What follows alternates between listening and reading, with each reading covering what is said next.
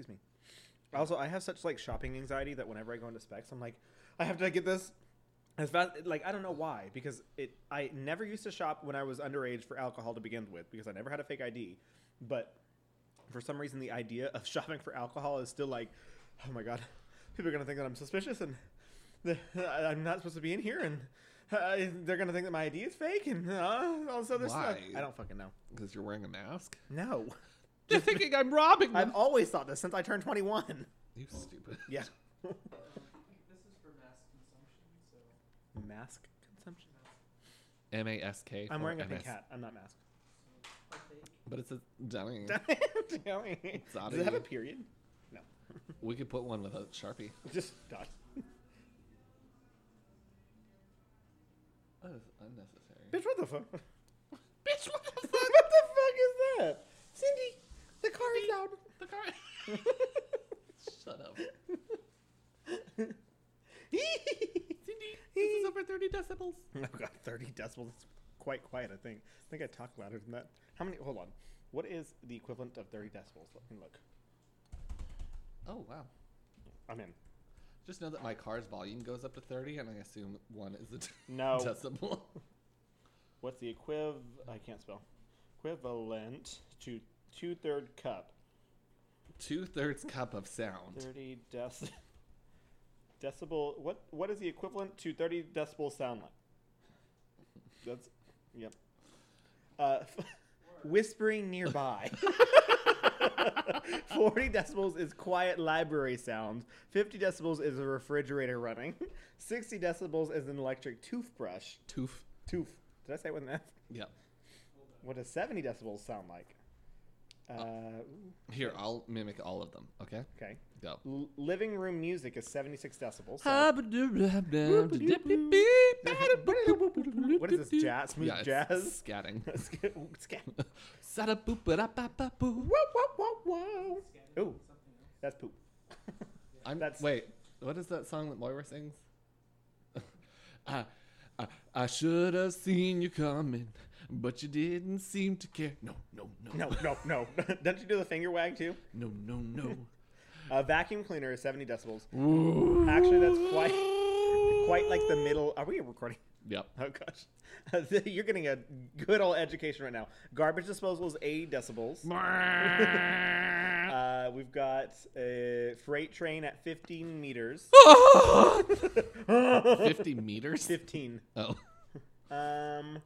90, 15? 15 meters away. Oh. What did you think that meant? I thought you went from measuring by decibels to meters. No.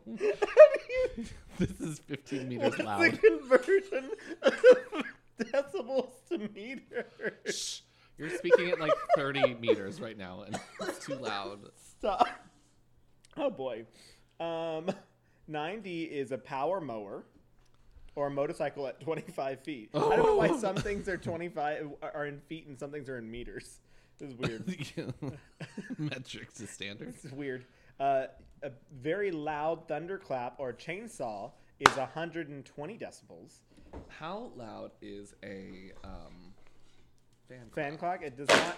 This is not for the gays, so. If it was gay, it would be like 30 decibel or 150 decibels is the Queen screaming yes at the back of the Eagle. Yeah, honestly. Or the gay clubs at Riches. 150 decibels. 100,000 decibels is the upstairs of the Eagle. Honestly, I don't understand why the upstairs Eagle is so loud. Anyways, we started off real weird here. Hey, everyone, it's Chris and Spencer. Tanya. Yeah. Just hanging out on our Spoopy Podcast. That's It's our Spoopy Tanya Podcast at and ourspoopypodcast.com. Our Spoopy Podcast on Instagram.com. Our Spoopy on Twitter. Our Spoop on Facebook. Hey, you want to drop us a line? Give us our Spoopy Podcast at gmail.com. Woo! I had some mimosas today. That was a long time ago, though. This is a long time ago. That's a long time ago. Hey. So, we've been watching the supermarket sweep. Yes. Why? Because it's on You Netflix. made me spit out my drink. Oh my god. This is a normal conversation. What are you talking about? There was a girl on there named Rhonda. Give me a tissue. Yeah. And I'm not going to blow my nose on the podcast. ew. So, disgusting. Anyways, there was a woman named Rhonda. But there was also a woman named Pam. Pam. So- Wait, did I send you? No, I didn't send you that thing about the Pams. It's kind of funny. Pam's. Pam. P-A-M-P-S. Well, there is a Pam S, but then there's like other Pams as well. Pam P. Oh God, you got me all. I think I got some White Claw out my nose that time. Yeah, you get You've been high. watching Supermarket Sweet. It's a good show. Okay, it's a good show. They're like, we're going to add $50 to your total. I'm like, wow, you just won $50. Cool. But also $50 to your total if you're already. I assume it's couponing. No. No. Oh no. It's just like shopping at the supermarket and you have to get the highest total. So like from 1993. Anyways. Tell why. I'm not sure who wins money. They And don't how? win money when they pull, like, not everyone wins money. Only the winner of the competition. And they can only win $5,000. Or they win their total too. Okay. So, yeah, you go. So the goal is to get as much stuff from the supermarket as possible. Yeah. Get the highest total. And you can only get 5 Just of go one buy thing. meats. You can only get 5 of one thing. Well, go for brisket. Well, Fajitas. it's also 1993, and they're like, let's have Velveeta Avocados. for dinner. No. Look, an avocado. Thanks. Well, I'm trying to think what's the most expensive item. I'm thinking that it's probably like, A bottle of champagne. oh, I guess maybe that. But I don't guess think they the have wine alcohol. section. Finding, yeah, if But I they're, would say meat otherwise. I'd go for meat. Like a meat would be my first choice, and I would go for like prime cuts and like as antibiotic and grass fed and Okay. cage free cows No. and Think of the grocery store and cage-free shirts. cows. Oh, that's It's the we've grocery. got that. We have an HEB there, okay, and we Okay. have a HEB plus actually. So, Think- child, Shut up. Think of the grocery store in Flatonia. that would be the Sonic. Exactly. The Sonic That would be drive-thru. the Buc-ee's for 2000. No Buc-ee's there. They have Buc-ee's in Luling and a Buc-ee's in Katy. I've driven that route plenty of times. Well, then the Buc-ee's in Luling. Ooh. What is the most expensive thing at the Buc-ee's in Luling? Sour worms. Sour worms. Probably a big old A fucking beaver. deer. A deer. What Oh, is it the called? jerky. Deer blinds. Oh, deer blinds. Oh, yeah, they sell those too, don't they? I don't know why, but yes. I love Buc-ee's. I don't. Why not? It's a bunch of rednecks. Oh, it's definitely a zoo. That is prime people watching. Y'all, if you love people watching, you should go to RSPP Podcast at rspppodcast.com or rspppodcast@gmail.com. Shoot us a line and let us know your favorite people watching stories because I am about to give you my best ones. Me and my friend, I had a water aerobics class that I had to take, or I didn't have to take. I took at A&M. 30,000 years Yes, old. and I got a B in the class because I was Really? apparently He's that not trying. I was that bad at water aerobics. It's hard. Anyways, No. yes, it is. I lived in the water for 4 years in high school. Okay, well, It's not that difficult. it was difficult for me. Okay, I don't swim. Anyways, and you didn't have to swim. You touched the bottom the entire time. Regardless.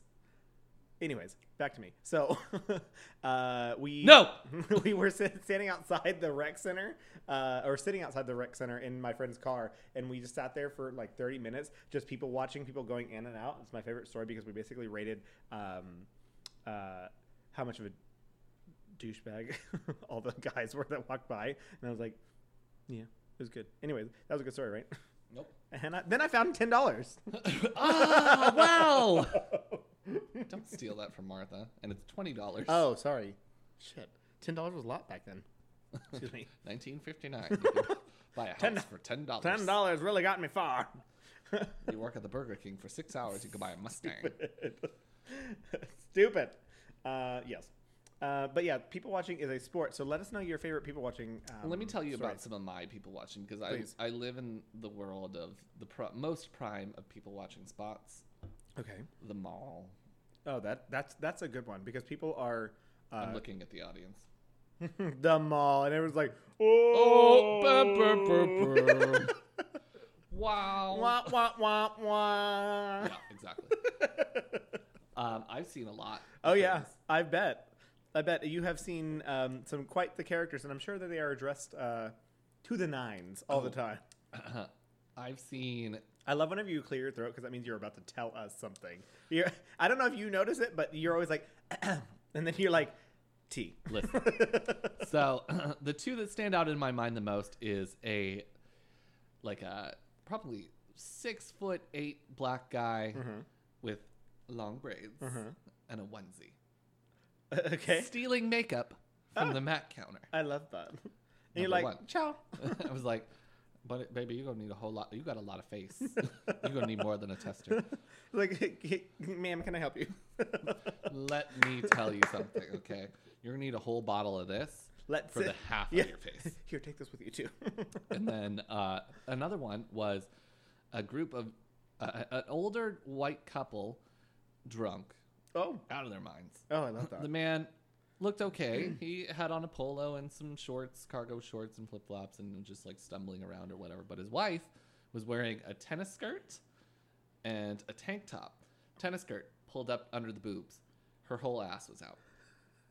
And I'm sure she was so No drunk that she underwear. had no. Oh, I saw her ass. I saw her ass. Her ass was out. I Literally. don't know how I didn't see her. Kuka? Her kuka. Her. But yeah. And she's just shopping. Just shopping. The visual of that is like, ma'am, just like hands up in front of your face, like blocking Well, she was below across the the store. belt. I was not going to get anywhere near her. If she came near my counter, I was going to be like, I have to go to the bathroom. I'm going to lunch. Spencer, it's 3 o'clock in the afternoon. No, I'm going to lunch. Actually, my shift is over. This is Time to stores go home. closing. Everyone Goodbye. get out. My friend Chelsea, I wasn't there that day, but she had a stripper come in Oh, who was wearing a bikini and a wrap, a waist wrap. And she sat in the chair and had her whole entire face done. And she tipped $100. that's nice. I would Wait, have. can you I guys- would have preferred that. I Yeah, would can preferred you that. accept tips? We're not supposed to, but I 100%. Oh, I would. Oh, definitely do that. The bookstore, I definitely did that. If the government is listening, I didn't do that. But if you're, yes, you're a government. listener, Yes, I took tips from people for doing their makeup. It Please- takes an hour. please take me somewhere else. I took $100 for. No, I would like people be like, oh my god, you did such a good job at cashiering. I'd be like, okay, What? ciao. I don't need this. But like normally I wasn't a cashier, so the fact that I would like because I was out on the sales floor like actually helping people because for some reason people thought that I was personable. So then I'd be out there and like I would like basically act as people's personal shoppers. I'm sure you understand that because you are. Like, okay, do you need this makeup? Okay, please leave now. Don't want to deal with you. And this would be things like they'd be like, oh, I need this A&M shirt. I'm like, there are literally like hundreds of options here. What are you looking for specifically? Oh, maybe a long sleeve. Okay, that narrows down to more than half. 25. There's- What color? What color would you like? What logo would you like? Because they had millions. It was a lot. And then like follow me around the store and they'd be like, oh, well, let me tip you. And I'd be like, I'm not supposed to accept tips, but like. Oh, I was always like, I can't accept tips, but my drawer here is open, and whatever you leave in it, it's up to you, Yes. girl. This is your choice. Your choices. I love Oh my that. god, I left $50 in this Wow. place. Oh. Spoopy. All of our charcuterie board. His face. Did you know that if you put strawberries in champagne, it's actually really tasty? I learned that today. Here, hold up. Just throw it. I'll put raisins in it. I love a raisin. Raisins release the bubbles. Do they? Are you making shit up?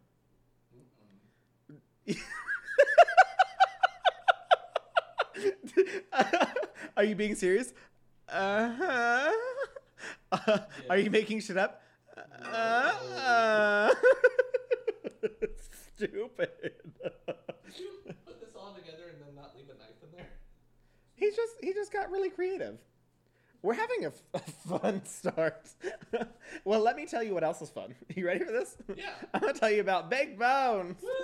A recent Gallup poll shows that Americans have reported feeling stress, worry, and anger at the highest levels in over a decade. While we are growing more and more aware of the effects of stress on our bodies and minds, we may not have considered the effects that our stress can have on our pets. According to a 2019 study, there is a synchronization between stress hormones in humans and their dogs. If you're a dog parent, you probably already know that your pup is very good at reading your body language and can quickly pick up on how you're feeling.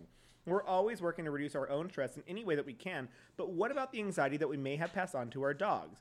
Baked Bones has a solution. CBD has been shown to help reduce stress and anxiety in both humans and dogs, and Baked Bones has your dog covered. Made from organic human-grade ingredients and full-spectrum hemp oil, their bones may offer some relief to your anxious pup.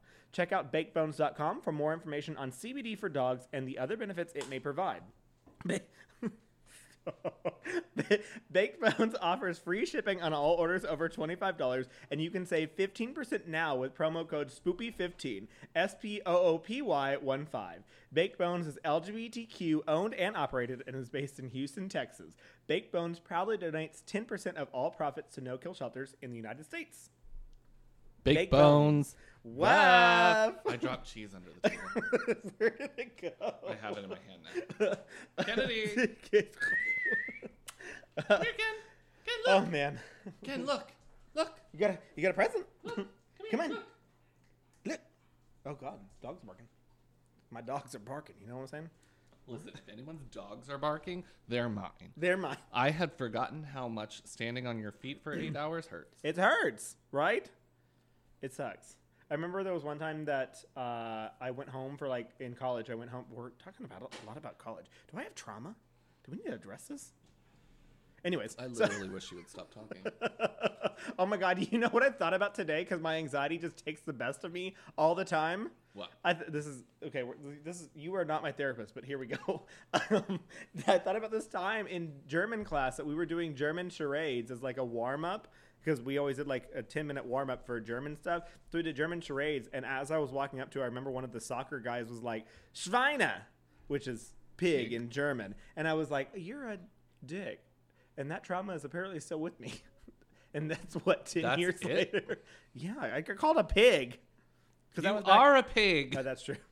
But see, that's what I'm saying. It's like I get called worse things about my gay friends now. That like in high school, Chris was like, oh, that really hurt. But then, like, at the same time, I still was like, I don't give a fuck. I'm going to do whatever the fuck I want to. And I still did it. But And now people call you a turkey-necked. hag. Turkey-necked. You mean rabid people, badger. you mean you. Did you say turkey-necked ravioli? Rabid badger. Oh, there you go. Rabid badger. Well, ravioli works too. Lots of nails. Claws. For getting honey out of the trees. I chew my nails. We don't do that. Your hat's stupid. Stupid. Okay. Well, I don't know how long we are in, but our intro was 30 minutes. a lot. Was it? No. 17 though. Okay. Well, then let's get started because I have 9 pages. I have 3. Oh, wow. Okay. Well, then we'll get started because I think I went first last week. Second last week. I went All right, second, go so ahead. I should go first this week. Because I talked about the Bear Brook murders and I talked about it second, right? And you talked about the Salem witch trials. Yep. Just nod and smile and just do your thing. So this week I wanted to talk about. I'm going to go first. Also, I realized today while I was researching, even though I typed this out yesterday, typed it out. Copy pasted. We're on episode 60. Did you know that? I went and edited it today. No, But anyways, because I switched over to 60. that's what it says on mine. Episode 60. Oh, okay. No, because when I plugged them into Anchor, I've switched over into season 2, so now we're on like episode 12. Oh, yeah. And then if I add it back Should to only the be other 8, ones, But okay. no, because I'm adding it with rupees. Oh, okay. I'll allow it. Bitch. Nobody asked you. Okay, go. It's almost as if I don't actually have any control of any of that Almost stuff. as if you have no idea what's going on behind the scenes. I just show up. I'm just a talent. One Barely. One time I had the headphones, and that was about it. It was my birthday. birthday. And I messed it up for 22 minutes. Mm-hmm. Laughs. Anyways, so I'm going to talk... Excuse me. Apparently I'm not talking yet. Elbows, you fucking idiot. Okay, it was quick. Okay, we're back at it. I choked. We're good. I'm going to talk about the Lindbergh kidnapping. A baby? Yeah, baby. A child. A child. No. No. What? No, I can't say that. So today I'm going to talk about one of the most talked about public cases in American history.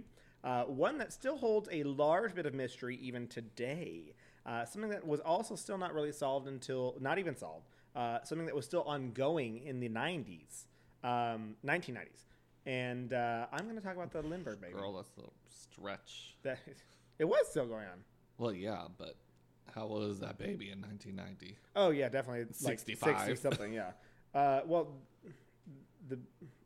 we'll get into it. So just a reminder. What is happening to me? Am I dying? Here, put these eye drops in your throat. Just a reminder before we get started.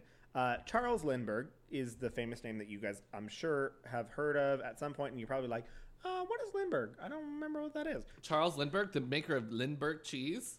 Yep. Lindbergher cheese. Nope. Lindbergh. He was known for the first solo transatlantic flight from New York City to Paris.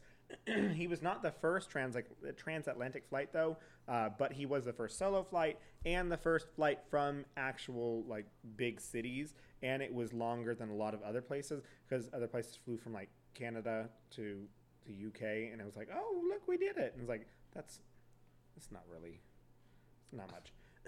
So It's still a feat. yeah, well, it was 2,000 miles longer than the previous record.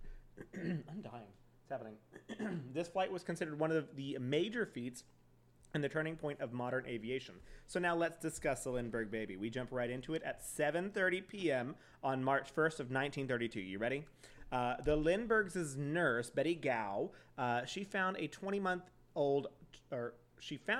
20-month-old Charles Augustus Lindbergh Jr. was not with his mother, Anne Morrow Lindbergh, who had just come out of the bathtub. Gow then alerted Charles Lindbergh, who immediately went to the child's room, where he found a ransom note containing bad handwriting and grammar in an envelope on the windowsill. Bad grammar. Bad writing? Bad penmanship, he said. No, bad grammar and bad handwriting. Still better than yours. Probably. My handwriting is bad. But also I blame the fact that I was forced to learn, while I was still learning how to basically write, was forced to learn cursive in third and fourth grade, because they were like, you're going to need it. Once you get into middle school, no one's going to do anything besides cursive. And then everything after that was never used cursive. The only time I use cursive is to sign a check. I have beautiful handwriting. Is it Would you like to see? No. No. Is it cursive? Do you write in cursive? Mm-hmm. See, I never learned proper cursive. Let me So get like, my book. oh my God. It's over here. Which makes sense. Which makes sense why I can almost never read your handwriting, because I don't know like all of cursive. Mine is like an amalgamation Mixture? of two. Well, mine is too, but mine is just ugly. Mine is an amalgamation of two as a third grader. This is the grocery list that I wrote today. Okay, yours looks nice. It's beautiful. It's kind of mixed. It's fucking beautiful. There's still some words and there's letters in there that I don't like completely make out. Yeah, well, there's some letters that I don't like in cursive, like S's, where it's just like the woo-doo-doo. Yeah. It's like a ship. I like regular S's, so Just I'll regular. do this. Well, see, that's like with my signature, I made up a bunch of like the W and like the C. I made like fancy cursive because like I put a little like swirl in my C. A little twisty. A little twisty in there. tie. And then the W, I always start with a line at the top and then go into the W. Do you know what my favorite letter is? What? D. Do you know why? Because it has a little swirl and then it goes into the. No, I don't. How does a big D Well, work? I don't do big it like D. the regular supposed to do it. Okay. I have taken my D from Disney, where it's like the woo. Oh, that's and then the cute. yeah, I make like my that. D's like Disney D's. Okay. Well, you obviously were one of those I gays love handwriting. and gals that practice their handwriting. And I remember people were like, Chris, you could just practice your handwriting like we do. They just like sit there and write the same letter over and over and over again. I'm like, I don't fucking care. My handwriting's messy and some people can read it. And I used to like ask my teachers, like, can you read my handwriting? I'm like, yes, I can read it. So I was like, as long as the teachers can read my handwriting, it doesn't fucking matter because they're giving me my grades and I don't care. So, ciao. Period. Anyways, so yeah, it did have bad handwriting and bad grammar, and I will show you the picture of it just because there is a confusing little thing underneath it. Taking a gun, Lindbergh went around the house and the grounds with his butler, Ollie Watley, or Waitley, Whatley. Watley. Watley. I'm going to say Watley. Ollie Watley.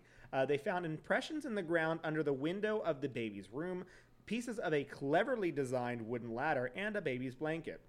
Watley telephoned the Hopewell Police Department, and Lindbergh contacted his attorney and friend Henry Breckenridge and the New Jersey State Police. Hopewell Bureau Police and the New Jersey State Police officers conducted an extensive search of the home and its surrounding area. After midnight, and remember this has happened at 7:30, so midnight, a fingerprint expert examined the ransom note and ladder. No usable fingerprints or footprints were found, leading experts to conclude that the kidnapper, with parentheses around the S, wore gloves and had some type of cloth on the soles of their shoes. No adult fingerprints were found in the baby's room, including in areas witnesses admitted to touching, such as the window, but the baby's fingerprints were found. So they found the baby's fingerprints, but they did not Where did they find the baby fingerprints? I didn't say. I just assume in his room where he was laying. Yeah, because that's where they would be, no matter what, because he lives there. That's exactly. But then they also said, including areas witnesses admitted to touching. So they were saying that they still didn't find fingerprints even when people touched it. What? Of the other people. Well, the witnesses admitted to touching, such as a window. I assume it probably means like areas that you would assume were touched because someone were coming in. If someone was to get into the house, that's where they would touch it. There was no fingerprints. So a brief handwritten ransom note that had many spelling and grammar irregularities was found. It said, "Dear Sir!" ! Have $50,000 ready. REDY. No. $25,000 in. Put an accent on it. I don't do transatlantic. Dear Sir. Dear Sir, this is Chicago. This Sure. works. Dear Sir, have 50,000. No, it's supposed to. Where are they from? They're from potentially Germany. Dear Sir, please have $50,000 ready. I'm just gonna read it because also they have a lot of spelling. I'll do one line after you do it. Dear Sir, have $50,000 ready. Have $50,000 ready. Ready is spelled REDY. Ready. $25,000 in $20 bills. $25,000 in $20 bills. $15,000 in $10 bills. $15,000 bills in tens. And and $10,000 in $5 bills. I don't need that in $5 bills. Put it in tens. After 2 to 4 days, we will inform you WERE. After what? After 2 to 4 days, we will inform you WERE to deliver the money. MONY. Where to deliver the money? We warn you for making anything. ANYDING. We warn you for making anything public, or for notify the police, the child is in gut care. Child is in good care. Good care, yeah. Good. Indication for all letters are SINGNATUR. Signature. Okay, I'm done. Keep going. And 3 holes. HOHLS. At the bottom of the note, it's a lot. At the bottom of the note, there were 2 interconnected blue circles surrounding the red circle, with a hole punched through the red circle and 2 more holes to the left and right. The Zodiac. So no. No. So this is what it looked like. The ransom note. Cute. So it had like a red one, 2 blue circles, and then hole punched in all 3 of those. Oh, I know exactly what that means. Oh, do you? But I'll wait for you to tell me. Oh, okay. Sure, Jan. Okay, so the word of the kidnapping spread very quickly. The word of the kidnapping. As hundreds of people converged on the estate, destroying any footprint evidence, along with... Bring all your friends. Come on down. The baby's gone. Oh my gosh, it's almost as if we've seen this before. Well, not before, but we have seen this on RSVP Podcast in season 1 of RSVP Podcast. Because this is season 2 and not season 1. Okay. Along with police, well-connected and well-intentioned people arrived at the Lindbergh estate. Military colonels offered their aid, although only one had law enforcement expertise. Herman Norbert Schwarzkopf. Schwarzkopf. Cock. It means blackhead. Cock. Black cock? Kopf. There's a PF. They're just coming straight out and Oh, talking Lord. about dick. He was a superintendent of the New Jersey State of Police. Other colonels, I love Colonel. colonels. Especially Colonel Sanders from the Kentucky Fried Chicken. Yeah, that's my favorite. He's a salute to the troops. the you know? Colonel. The colonel. Other colonels were Henry Skillman Beckenridge, a Wall Street lawyer, and William J. Donovan, a hero of the First World War. Lindbergh and these men speculated the kidnapping was perpetrated by organized crime figures. They thought that the letter was written by someone who spoke German as his native language because he used a lot of German words He in said there. good. Gut. And any ding. Any ding. At this time, Charles Lindbergh used his influence to control the direction of the investigation. How weird. It's almost as if we've heard this before on our SPP podcast before. Anyways. Very reminiscent of the Yeah. John Benet Ramsey case. John Bennett Ramsey. Jonathan Benet. Oh my god, are we talking 30 decibels? John Benet Ramsey. This is gays. This is Are we doing Wait, our let me SPP do podcast ASMR? gay whisper. Bitch, we would never be able to do ASMR. Gay whisper. Imagine us doing ASMR. This is me eating a pickle. Well, not just that, just like whispering. We can't whisper. Here, listen to Be this. like, wait, how do we laugh? How do we laugh? Just two very short staccato ha's, but loud as possible.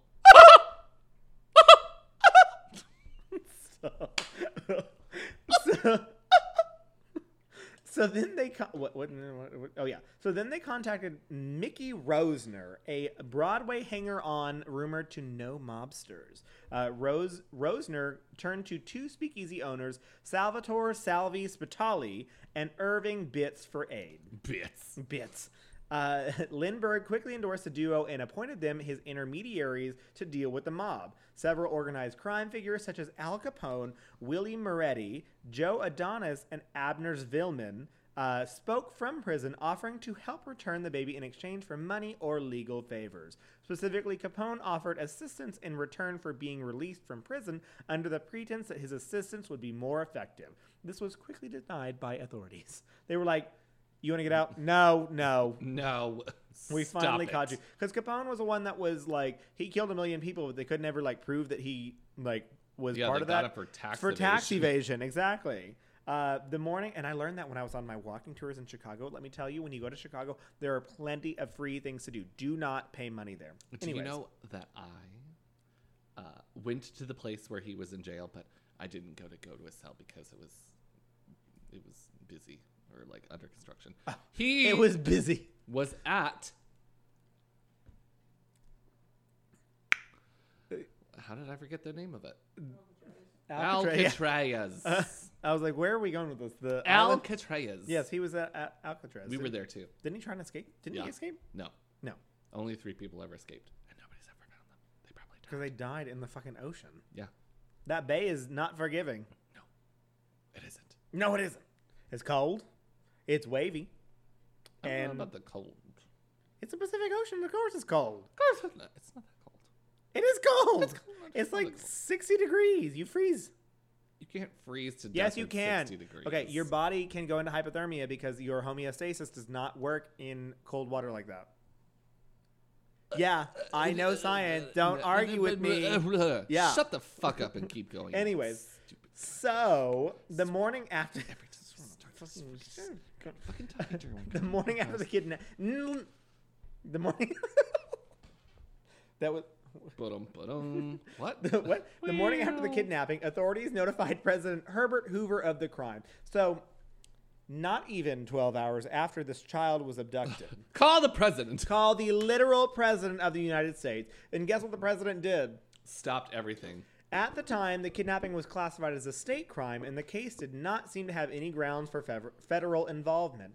Attorney General William D. Mitchell met with Hoover and announced that the whole machinery of the Justice Department would be set in motion to cooperate with the New Jersey authorities. White people. So let me say, see, the president can easily get the federal involvement in crimes and state problems if they really fucking wanted to.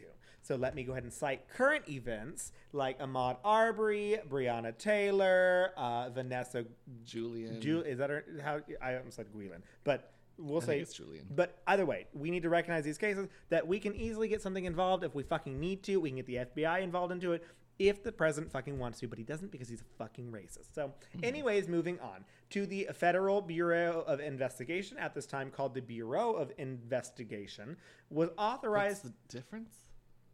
that it was not the Fed. It was just called the Bureau just the of Bureau of Investigation. Yeah. Investi- okay. And now it would be later The called FBI. the FBI. Yeah. Was authorized to investigate the case while the United States Coast Guard and the U.S. Customs Service and U.S. Immigration Services and the Washington, D.C. police were told their And services Gloria might be Gaynor required. and Rita Hayworth. Exactly. And call up. Get everyone. Humphrey Bogarts. This Get is- everybody here. This is 12 hours, not even 12 hours after the case, after the child has been reported missing. Yep. After the child was found missing by the nurse. Mhm. And it took 3 months to arrest Ahmaud Arbery's killers? Yeah. Go fuck yourself, America.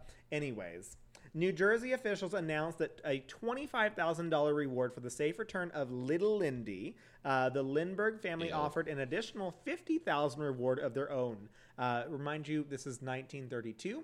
At this time, $50,000 in 1932. the total reward of $75,000 was equivalent to $1,405,427 in 2019. For a little ugly baby. Yeah, for an ugly baby. Yeah. Well, we can't say that yet. That was a tremendous sum of money because the nation was set in the midst of the Great Depression. This was like just the beginning of Great Depression. On March 6th, a new ransom note arrived by mail at the Lindbergh home. The letter was postmarked March 4th in Brooklyn, and it carried the perforated red and blue marks. The ransom note the ransom had been raised to $70,000. A third ransom note, postmarked from Brooklyn, and also included the secret marks, arrived in the Breckenridge's mail. So one of the colonels that was there. I put that in quotations. LOL, I love that. I love that. I was like, I remembered my own writing, and I was like, oh yeah, this was the colonel, and then I wrote it as well, just to remind myself. But whatever. The note told the Lindberghs that John Condon should be the intermediary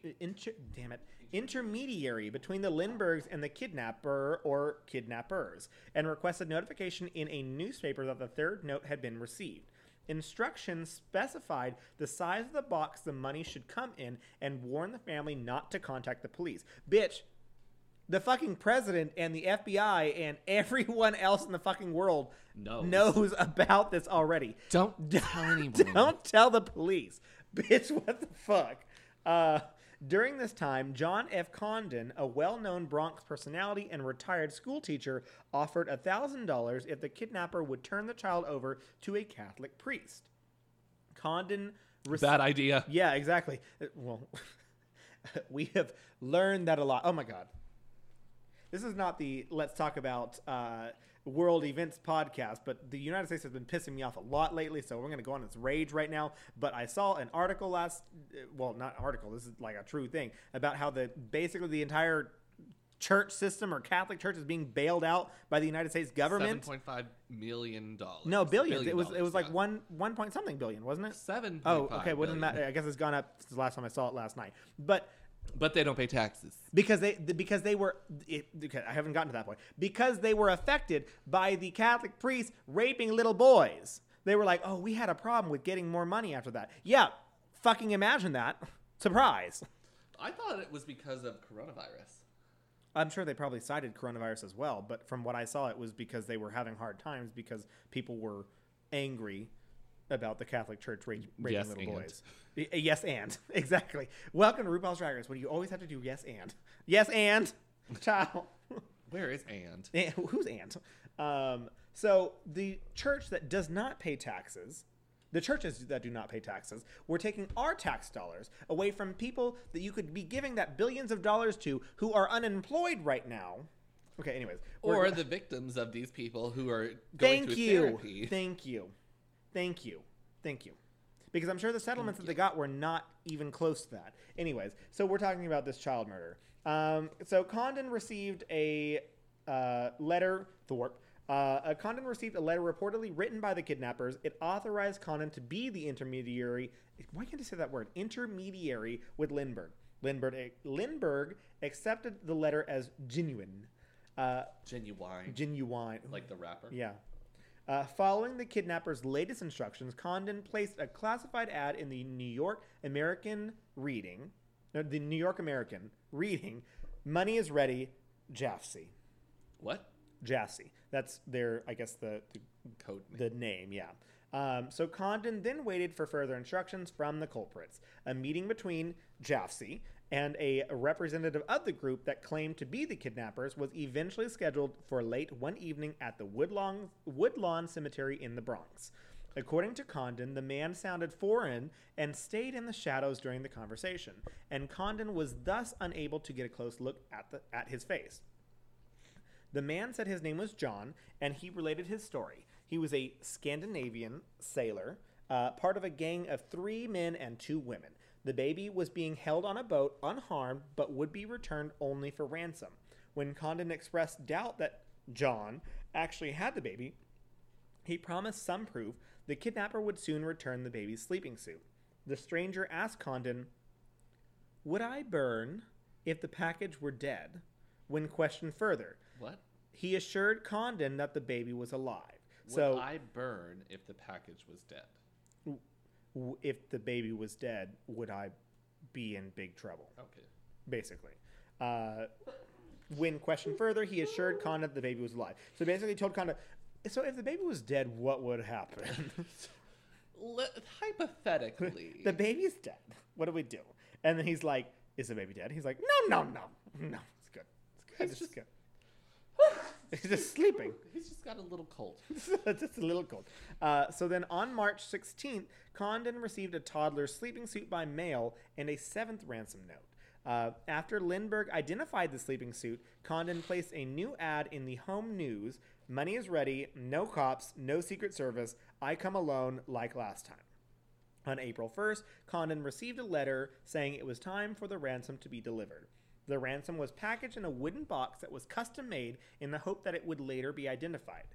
The ransom note included a number of gold certificates which were about to be withdrawn from circulation, and it was hoped that this would draw attention to anyone who was spending them. The bills were not marked, but their serial numbers were recorded. On April 2nd, Condon was given a note by an intermediary, an unknown cab driver. Condon met John and told him that they were able to raise only $50,000. The man accepted the money and gave Condon a note saying that the child was in the care of 2 innocent women. On May 12th, wait, what day was this? This was March 1st, so May 12th is 2 months later. Where did I go? A delivery truck driver, Orville Wilson, and his assistant, William Allen, pulled to the side of the road about 4.5 miles south of the Lindbergh home near the hamlet of Mount Rose in the neighboring Hopewell Township. When Allen went into a grove of trees to urinate, he discovered the body of a toddler. The skull was badly fractured and the body decomposed. Having been chewed on by animals, there were indications of an attempt at a hasty burial as well. Gal, the baby's nurse, identified the baby as the missing infant from the overlapping toes on the right foot and a shirt that she had made. It appeared the child had been killed by a blow to the head. Lindbergh insisted on cremation. Cremation to get rid of all the evidence. Yep. In June of 1932, officials began to suspect that the crime had been perpetrated by someone the Lindberghs knew. Suspicion fell on Violet Sharp, a British household servant at the Morrow home, who had given contradictory information regarding her whereabouts on the night of the kidnapping. It was reported that she appeared nervous and suspicious when questioned. She committed suicide on June 10th of 1932 by ingesting a silver polish that contained cyanide just before being questioned for the 4th time. Her alibi ended up being later confirmed. And the police were criticized heavily for their heavy-handedness. My fingers are tired from these quotation. Yeah. So I think they just threw her name into the bunch because they were like, oh, you were gone. What was her name again? Violet Sharp. Maybe. But then her alibi ended up being confirmed. And they were just like, you did it, didn't you? And she's like, ah! Yeah. I mean, bully some indentured servant exactly. into saying something. It was a household servant, and you were like, you fucking did it. And she was like, no, I didn't. And then, I mean, what else is she supposed to do at that point? She's never going to be hired anywhere else, especially for a case this large of this massive American hero. Just go to school. Pull yourself up by your bootstraps. Exactly. You just got the right to vote. Come on. Well, I mean, Chop. That's a trade-off. Yeah. What do we do here? So then Condon was also questioned by police and his home searched, but nothing suggestive was found. Charles Lindbergh stood by Condon during this time. After the discovery of the body, Condon remained unofficially involved in the case. To the public, he had become a suspect and in some circles was vilified. So people were like, okay, so you were involved in this entire thing, but no one's looking at you, especially Charles Lindbergh. So why? Exactly. So they all like pointed at him. So for the next 2 years, he visited police departments pledging to find Cemetery John. We're gonna get him. Because he was the only one who ever actually had interaction with the guy named John, the person named John. So then Condon's actions regarding the case were increasingly flamboyant. So after that, he was like, yeah, I'm popular because I was a part of this case. So on one occasion, while riding a city bus, Condon claimed that he saw a suspect on the street and announced his secret identity and ordered the bus to stop immediately. The startled driver complied, and Condon darted from the bus, although his target eluded him. So I think he just wanted to like test his power and be like, there he is. I'm John Condon. I have to go save this person. And like, jumped off the bus and ran away. Hey, like, that's how I react to any situation. honestly. Stop the car! I gotta get out of here. I see somebody over there who did something. Ooh. Thomas is like, shut up. We're on the highway. Stop. That's literally a scarecrow. Yes, and he's bad. That's a cornfield. We're in Soda, Texas. This is Enos, Texas. So then Condon's actions were actually also criticized as exploitative. Yeah. Exploitative. There you go. When he agreed to appear in a vaudeville act regarding the kidnapping. So he And mama. he went and got into a play. Yep. He went into a play about these kidnappings because he was like, I used to be on Broadway. Like, no, was that him? Yeah, it was him. Right? Hold on. Let me All I can think of is Chicago right now. Stop. Don't remind me. A well-known Bronx personality and retired school teacher. Okay, never mind. That was a different person. The name on everybody's lips is gonna be Roxy. What's his name? John Condon. It's gonna be John Condon. The lady raking in the chips is gonna be John Condon. You're dumb. So then the investigators who were working on the case were soon at a standstill. There were no developments and little evidence of any sort. So police turned their attention to tracking the ransom payments instead. A pamphlet was prepared with the serial numbers on the ransom bills, and 250,000 copies were distributed to businesses, mainly in New York City. A few of the ransom bills appeared in scattered locations, some as far away as Chicago and Minneapolis, but those spending the bills were never found. By a presidential order, all gold certificates were to be exchanged for other bills by May 1st of 1933. So remember, they gave the gold certificates like, oh, well, these are about to get taken off anyway, so might as well just tell everyone, you gotta put in these gold certificates because we need them. So a few days before the deadline, a man brought $2,980 to a Manhattan bank for exchange. It was later realized the bills were from the ransom. He had given his name as J.J. Faulkner of 537 West 149th Street. No one named Faulkner lived at that address, and Jane Faulkner, who had lived there for 20 years prior, lived there 20 years earlier, 20 years prior, denied involvement. During a 30-month period, a number of the ransom bills were spent throughout New York City. Detectives realized that many of the bills were being spent along the route of the Lexington Avenue subway, which connected the Bronx with the east side of Manhattan, including the German-Austrian neighborhood of Yorkville. Yorkville. Well, actually, technically, yeah, it doesn't matter. On September 18th of 1934, a Manhattan bank teller noticed a gold certificate from the ransom. A New York license plate number 4U1341NY penciled on the bill's margin allowed it to be traced to a nearby gas station. The station manager had written down the license plate number because his customer was acting suspicious. Don't be suspicious. Don't be suspicious. Don't be suspicious. Don't be suspicious.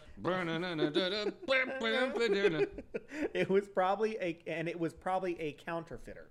The license plate belonged to a sedan owned by Richard Hopman of 1279 East 222nd Street in the Bronx. Yo, those streets in New York are difficult. Oh Lord, we get above 43rd Street, and I'm like, stop, please stop counting. Nope. Nope. You live not in the city.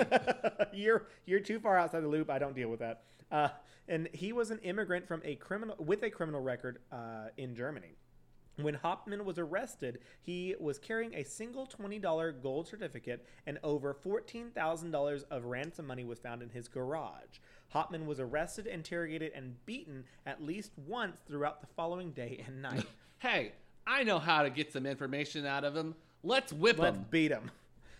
Exactly. You're guilty until proven innocent in this country, which is This is a America. sad truth that we still face today. Lord. So Hopman said that the money and other items had been left with him by his friend and former business partner, Isidore Fish. Isidore. It's a door. It's a door? No, a door. Hello? Come on in. It's a door. Adore Delano? Yeah. Oh my God! Adore Don't let her window. in. She smells bad. Yep. So Fish had actually died on March 29th of 1934, shortly after returning to Germany. Hopman stated he only learned of Fish's death and only recently learned after Fish's death that the shoebox that was left for him actually contained a considerable sum of money. He kept the money because he claimed that it was owed to him from a business deal that he and Fish had made. Hopman consistently denied any connection to the crime or knowledge that the money in his house was from the ransom. When the police searched Hopman's house, they found a considerable amount of additional evidence that linked him to the crime. They found a notebook that contained a sketch of the construction ladder, similar to what was found at the Lindbergh home in March of 1932. They also found John Condon's telephone number, along with his address, which were discovered written on a closet wall in the house. Yep. A key piece of evidence, a section of wood, was discovered in the attic of the home. After being examined by an expert, it was determined to be an exact match of the wood used in the construction of the ladder found at the scene of the crime, which I'm sure there's a large science behind it, but this is also 1934. I don't understand how you were able to be like, this wood and this wood, exactly the same. Exactly the same. I don't get it. So then Hopman was indicted in the Bronx on... indicated. Stupid. Yep. It was indicted in the Bronx on September 24th of 19... He was indicted. He's indicted for extorting the $50,000 ransom from Charles Lindbergh. 2 weeks later, on October 8th, Hopman was indicted in New Jersey for the murder of Charles Augustus Lindbergh Jr. 2 days later, he was surrendered to the New Jersey authorities by New York Governor Herbert H. Lehman to face charges directly related to the kidnapping and the murder of the child. Hopman was charged with capital murder, which meant that the conviction would result in the death penalty. The trial was soon dubbed the trial of the century. Yep. Because, I mean, what else has happened in this century? Just a world war and the Philippines. I'm sorry? The Philippines. Independence of Philippines. In this century? In A lot of things happened in this century. well, at this point, it was 1934. Oh. We had a world war and Titanic sank. Oh. It's And been that 84 woman, years. She threw her She necklace. fucking threw that fucking necklace in the Oh, fucking that's ocean. expensive. I know. That is expensive. Too soon. I know. We need that money, girl. We need that money. Where's it at? Where's the jewel of the ocean? Get in that water and swim down there Yeah, and just get it. get it. Just get it. So, it was dubbed as the trial of the century as reporters swarmed the town and every hotel room was booked. Evidence from Hopman included the $20,000 of ransom money found in his garage and testimony alleging handwriting and spelling similarities that were found on the ransom notes. 8 handwriting experts pointed out similarities between the ransom note and Hopman's handwriting specimens. I love they call it specimens. The defense called an Specimens? Yeah. Whoa. The defense called an expert to rebuke this. Rebuke? Rebuke. That is not what they spelled. It's REBUT.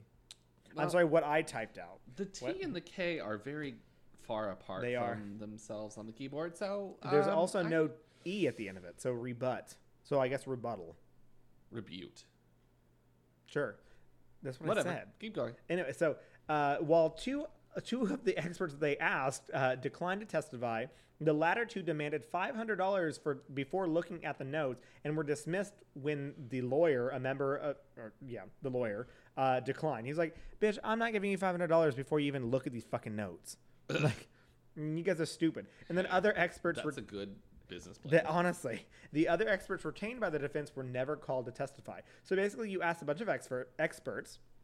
Two of them asked you for money, and the other two were just like, I'm not going to testify. And then others just were difficult. never asked. So you clearly have a strong defense. Which also puts into question, like, okay, these people were asking for money, and I'm sure they were probably asking for the highest bidder, in my mind. So based on the work of Arthur Kohler at the Forest Productions Laboratory, the state introduced photographs demonstrating that part of the wood from the ladder matched the plank from the floor of Hopman's attic.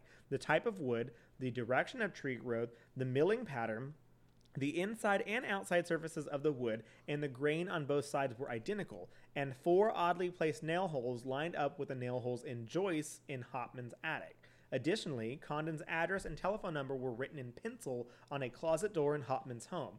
Hopman admitted to police that he had written Condon's address. He said, "I must have read it in the paper about the story. I was a little bit interested and keep a little bit record of it. And maybe I was just on the closet and was reading the paper and put it down the address. I can't give you any explanation about the phone number." So basically he was like, I might have read the paper and just wrote it down because I was interested in the story, which doesn't sound like a far-fetched thing, but I mean, still kind of crazy to write it on your wall. Yeah. Don't have anywhere to write this. As he's reading the paper. On the wall. Why didn't you just cut the piece of paper out? What article do I not like here? They're all so good. They're all so good. Can't choose. I can't Write it rip on this the wall. out. So additionally, a hand-drawn sketch, which Willens suggested, one of the lawyers, suggested that was a ladder was found in Hopman's notebooks. Hopman was like, that picture belonged to, that picture and other pictures that were in that notebook were from a child who had drawn them. So he just happened to the child just happened to draw a ladder that looked like the ladder that was used. The exact ladder. Yeah. So despite not having any obvious source of earned income, he had enough money to purchase a large $400 radio, which is nearly $7,000 today, and to send his wife on a trip to Germany. Hopman was positively identified as the man to whom the ransom money was delivered. Other witnesses identified that it was Hopman who had sent some of the Lindbergh gold certificates, and that he had been seen in the area of the estate in East Amwell, New Jersey, near Hopewell on the day of the kidnapping, and that he had been absent from work on the day of the ransom payment and quit his job 2 days later. So basically they were like, we saw you in the town on the day the baby was gone. We also said that you quit your job, or you were not at your job the day that there was ransom payments that were happening, and you quit your job 2 days later. So that means you got that money and you stayed away. So Hopman never attempted to find another job after he quit his job, yet continued to somehow live comfortably in the middle of the Great Depression. When the prosecution rested, the defense opened up their case with a lengthy examination of Hopman himself. In his testimony, Hopman denied being guilty, insisting that the box found to contain the gold certificates had been left in his garage by a friend named Isidore Fitch, and had returned to Germany in December of 1933 and died there in March of 1934. So he was like, this guy that no one knows and no one's ever met, he was the one who dropped these things off, and he just went to Germany and died. So weird. He went to Germany and then he died. Hopman claimed that he had one day found a shoebox left behind by Fitch, which Hopman had stored on the top shelf of a kitchen broom closet, later discovering the money, which, upon counting, added up to nearly $40,000. He further claimed that since Fitch owed him around $7,500 in business funds, he was like, I'm going to keep the money because you already owe me money, so I'm just going to keep this $40,000 because it's interest, So then the defense was like, okay, so you're innocent. Let's go ahead and call your wife onto the story, right? And you think the wife would be like, No. my husband is going to he's innocent, blah, blah, blah. So then they cross-examined her after that, and she was forced to admit that she hung her apron on a hook higher than the top shelf of where he claimed the shoebox was, and said there was never a shoebox there. Yep. She just throws it. Yeah, here we go. I can't see it. So then the later rebuttal witnesses testified that Witch could not have been at the scene of the crime and that he had no money for medical treatments when he died of tuberculosis. So he died of tuberculosis in Germany.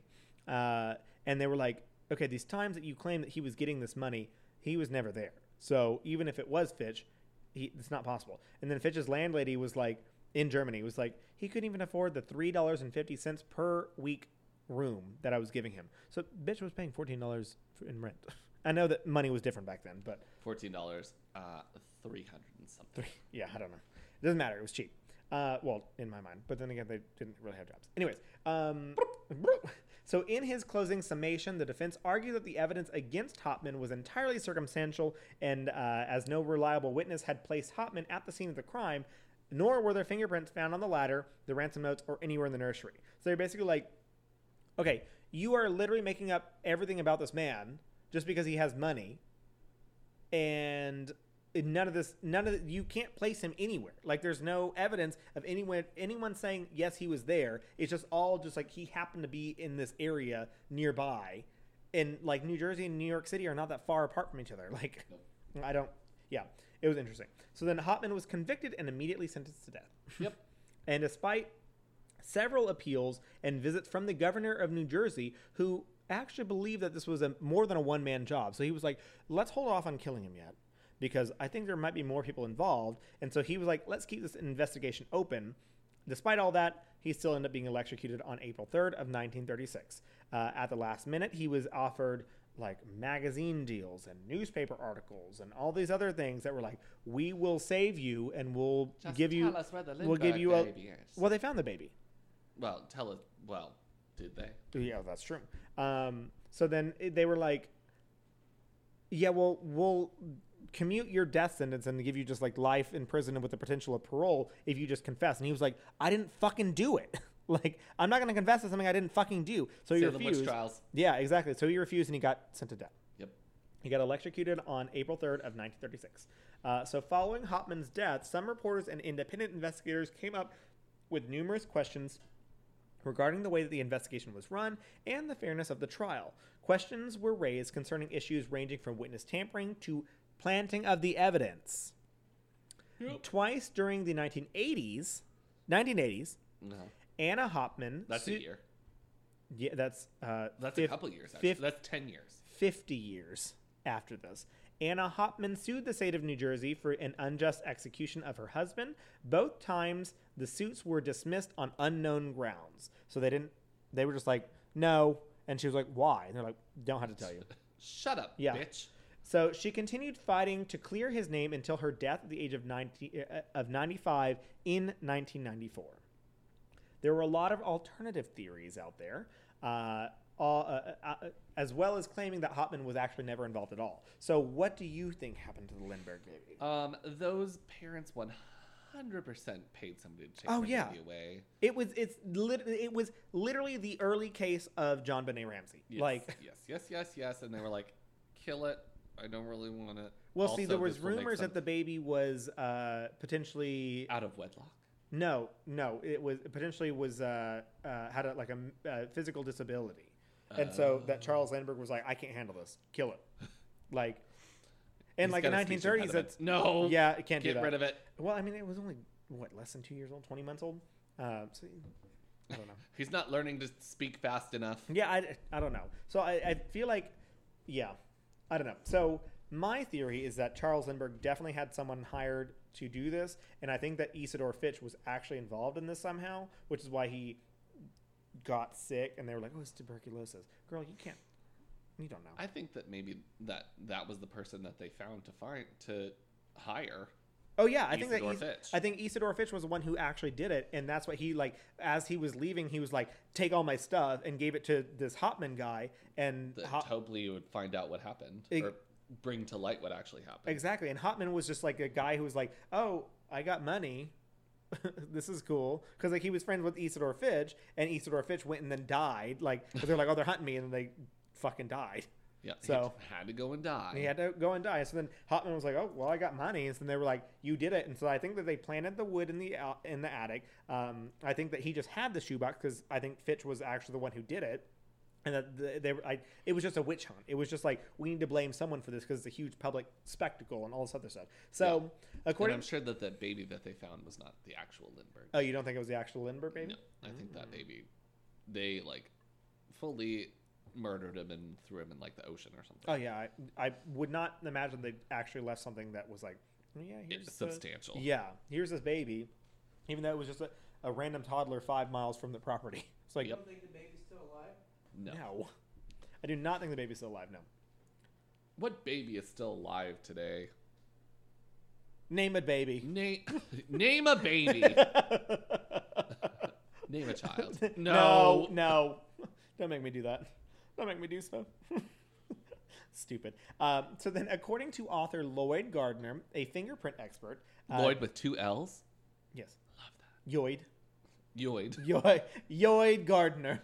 So a fingerprint expert, Dr. Oh, good Lord. Good Lord. Erastus.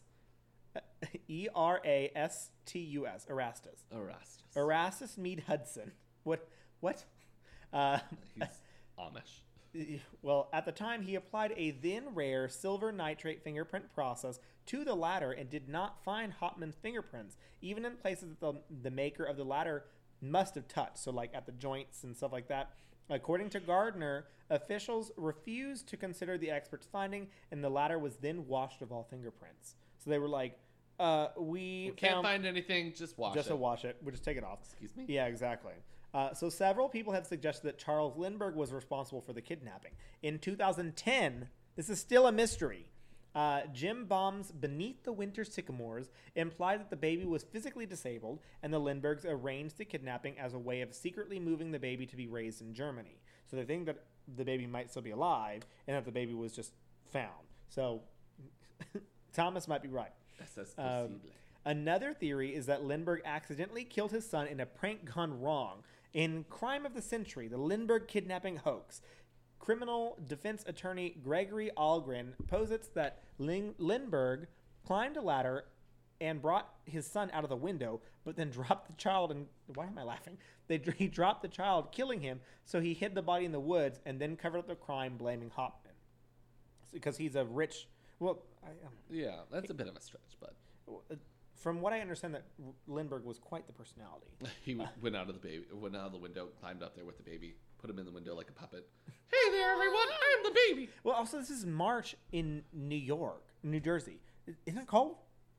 Yeah, it wouldn't necessarily be snowy. It could be. It could be.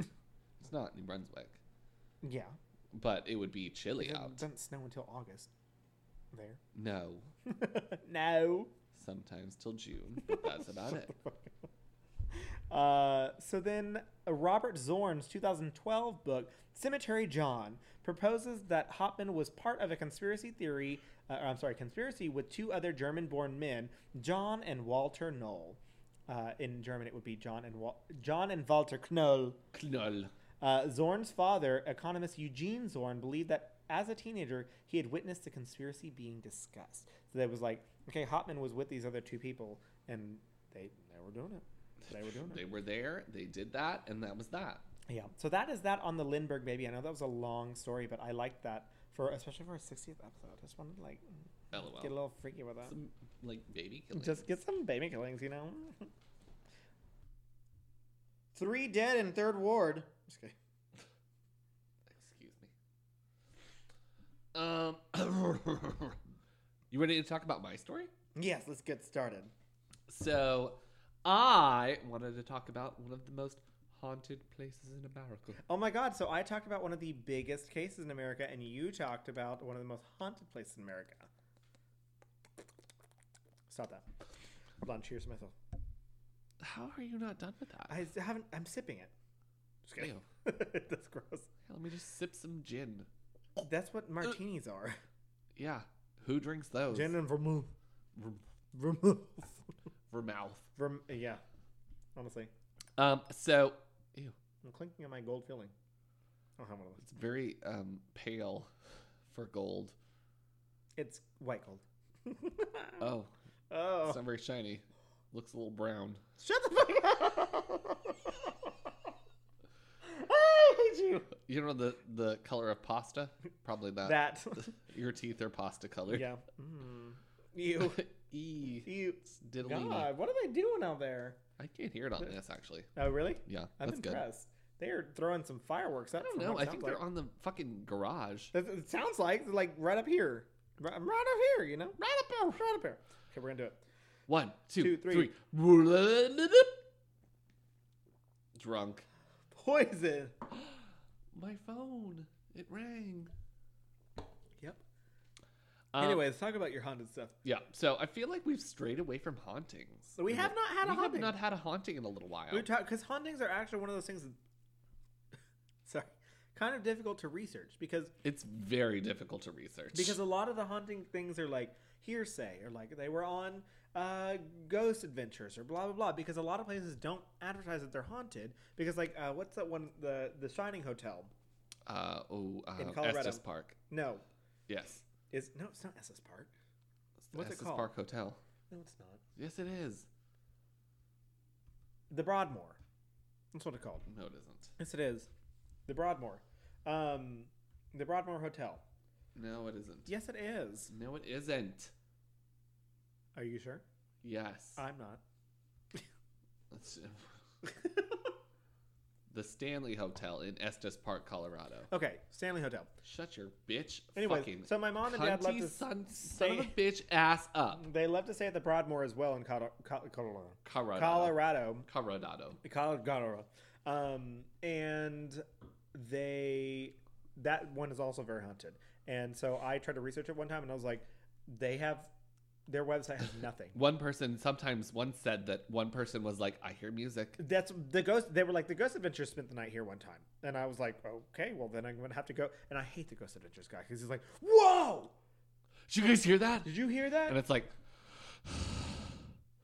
It's the cameraman because he walked up a flight of stairs. and Same. he's 400 pounds. And it's you. And it's me. Quarantine rate. Wait, really? Hey, I'm just trying to survive, okay? you know, standing for 8 hours a day has really taken a toll on my eating of a bag of Kit Kats. Bag of Kit Kats? Yeah. Okay. It's not possible anymore. Oh my gosh. You're like, I'm a skinny legend. I'm healthy. I'm only 280 pounds. Oh! Trim spa, baby. Stop. So I thought we could talk about one of the most supposedly haunted places in America. Please tell me your haunted places. Have you ever heard of the Trans-Allegheny Lunatic Asylum? I have not. So the Trans-Allegheny Lunatic Asylum was created in the late 1800s. The hospital was authorized by the Virginia General Assembly in the early 1850s as the Trans-Allegheny Lunatic Asylum. A Which the major word lunatic comes from like people who are crazy at night, right? Luna, yeah. Yeah. But they housed a majority of people deemed insane by lesser or prior years. Yeah. Which anybody could be insane for anybody. Anything. It meant anyone who had any sort of mental illness, any physical illness, any sort of disability of any sort. They were just like, Woman's you're like, insane. my husband's cheating on me. She was like, hysteria. Yeah, you're. Give her vibrators and heroin. Just put her away.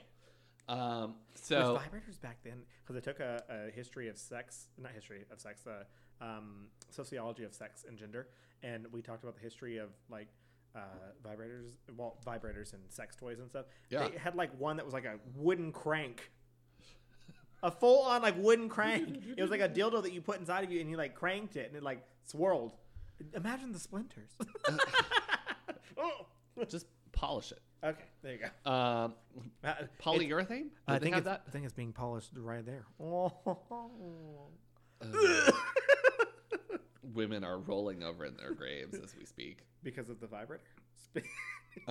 Yeah, it keeps going. Stop. You can't stop it. Okay, anyways. So a major consultant for the creation of the hospital was Thomas Kirkbride, the superintendent of the Pennsylvania Hospital for the Insane. He held different ideas at the time in treatment for those that were deemed insane. Did he do lobotomies? No. No. He believed that patients with illnesses would respond best to treatments in well-lit and well-ventilated places. Okay. So, So don't keep them in a basement. Isn't that How crazy? weird. That's so weird. I know. That instead of being in Treat them like dark, a person. Yeah. Instead of in dark prisons, maybe give them a little bit of like attention. You know? A semblance of normalcy. Yeah. Prior to this, most mentally ill people were housed in jails, public homes, or basements of public buildings. Okay. He helped to design these hospitals in the Gothic Revival style and Tudor styles, along with the architect Richard Snowden Andrews, in a manner known as the Kirkbride Plan. The Tudor style is kind of fucking creepy. I'm thinking like early. These 1900s. buildings are very creepy. Yeah. I'll show you a picture. Yes. And we pause. No, because like I'm thinking like 1890s, like Tudor mansion. I'm thinking honestly I'm thinking the Chicago Murder House. Like Oh, very similar. oh, bitch. Because like they have like the tall points and like the windowsill that the woman looks out for, waiting for her husband to come back from war, even though there was no wars happening. Actually, 1890s was Philippine wars War. here. Yeah, the Spanish-American War. Lots There was and lots of wars. Oh, bitch, that's creepy. And also it's sideways. Oh. I just got one. Still. It's not happening. It's not happening because my rotate is not on. Auto rotate. Because my phone was dead. Okay. It's still not happening. Ooh. Is it gonna rotate? And yeah. we wait, and we wait, and we wait, and we wait, and we wait, and we wait. There Technical difficulties. it is. Oh, whoa, that's big. They were huge. That's massive. Yeah. So That's what he said. they were constructed in these large bat wing shaped buildings with different wings associated with different ailments. Other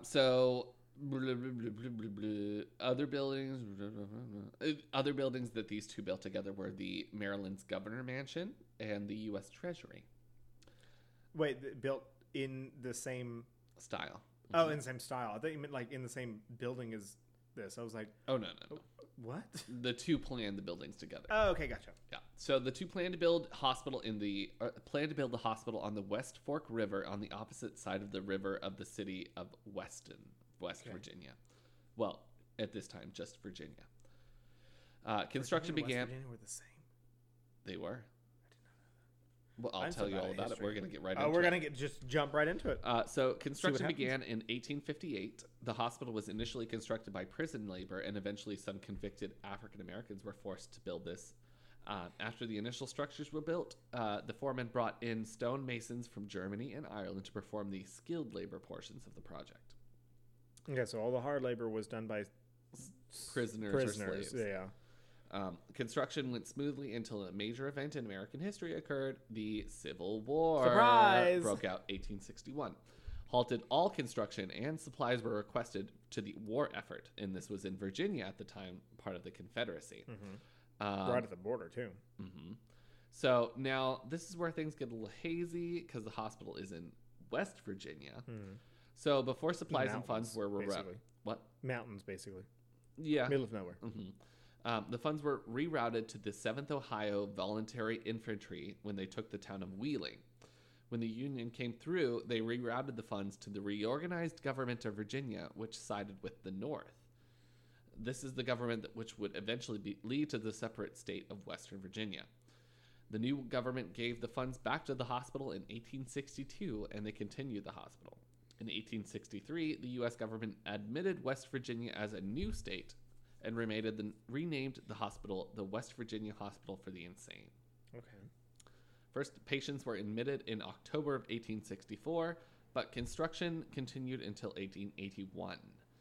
Clock Tower was completed in 1871, and the residences for African Americans were completed in 1873.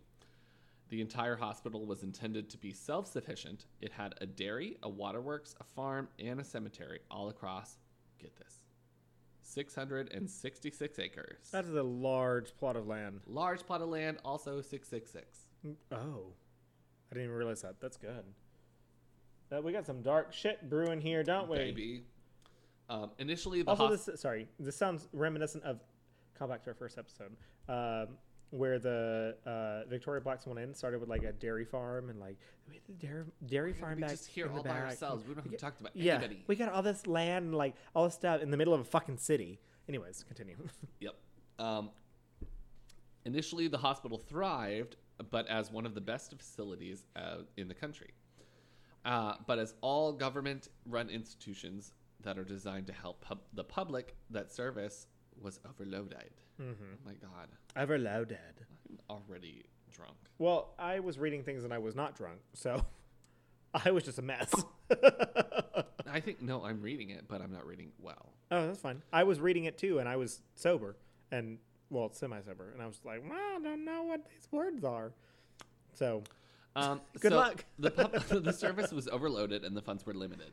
In 1880, the population was 717,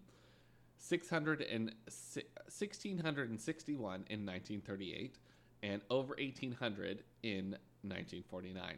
Hit its peak in 1950s at around 2,600. The facility was designed for 250 people. So they have 10 times the amount. Mhm. Wow. And this is also because 1939 is when the United States started doing lobotomies. Well, early 40s. So right now they're like, oh, you're insane? Come on. Just come on the back. Well, it takes a threshold here later. Oh, does it? Mm-hmm. So the overcrowding of the facility eventually led to some pretty heinous practices at the hospital. 1938 report by survey committee organized by the North American Medical Organizations found that the hospital housed, quote, epileptics, alcoholics, drug abusers, and the non-educatable mental defectives. So they were looking at people who had mental disabilities and like birth defects, and Epileptics, And people then that abused alcohol. it was like a rehab facility, but also like mental hospital. mental hospital. Like maybe you should have separated those, especially since you have 666 acres. Like build another fucking hospital and put the people, the alcoholics in a tent. alcoholics. Thank you. Put them outside. They Just, can like, deal with don't it. drink anything.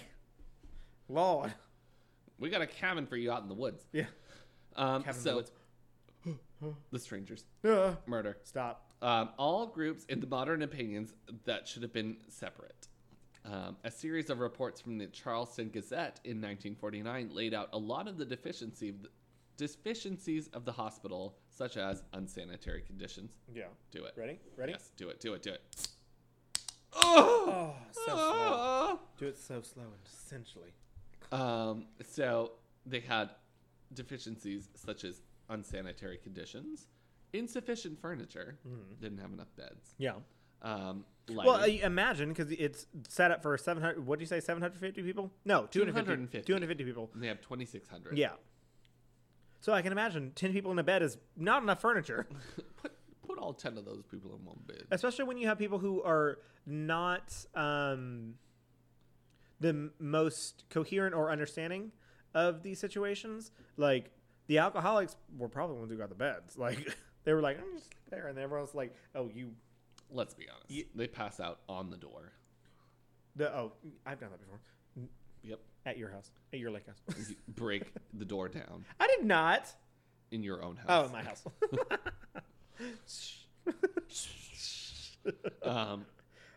That was other a long factors. time ago. That was also other factors a involved. week ago. So, that was almost a year ago. Wow. Anyways, They had insufficient lighting and heating. Something to make it in even- West Virginia in the mountains. Sorry, Yeah. I keep interrupting. Uh, You gave me that gin, and I'm like, wow. How do you think I feel trying to fucking read? Something to make this even more jarring, the hospital suffered a patient burning a portion of the West Wing. So, He lit it on fire. Yep. He or she lit it on fire. yep. Lord. The Works Progress Administration gave funds to rebuild the damaged portion of the hospital, but did nothing for the other wing. So WPA, if I remember from history, that was back during the New The Deal. Depression. Yeah, in the Depression. That was when Roosevelt was like, we're going to put all of you unemployed people to work. The government's going to pay for everything, which is so weird because we have people who are looking for a Green New Deal right now.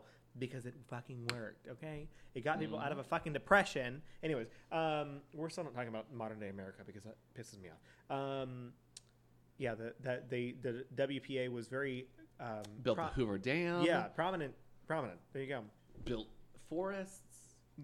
They built the forest. Oh, they planted them.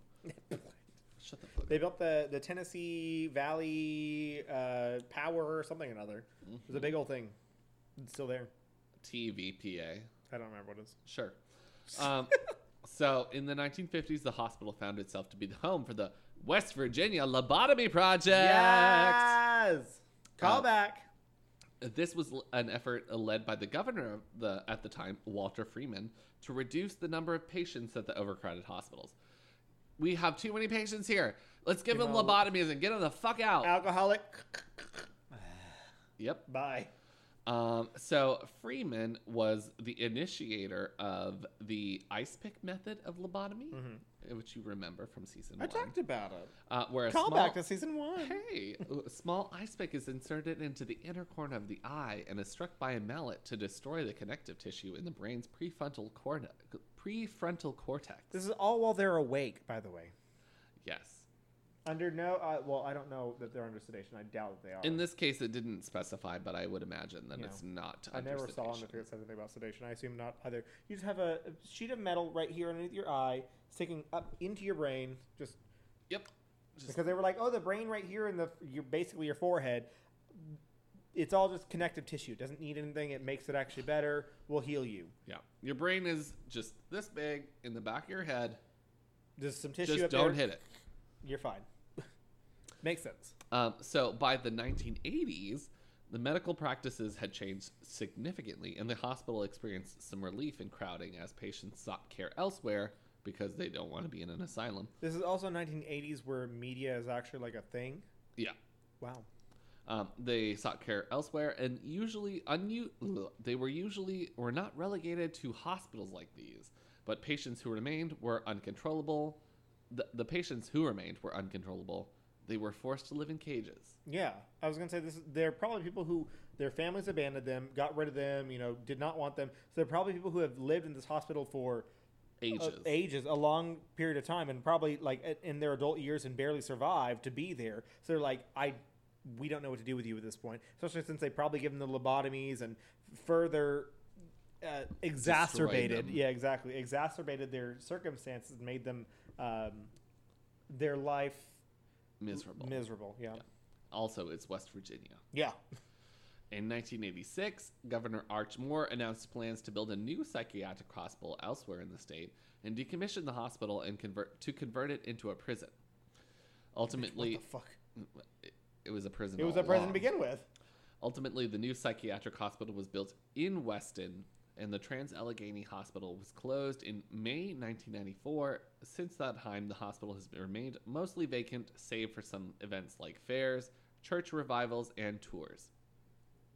In 2007, the hospital and grounds were auctioned and bought by a man named Joe Jordan, who had been attempting to renovate the building and turn it into a museum of sorts. By many I bet that would be popular, actually. It's actually very popular. Oh, is it? Did he? Sorry.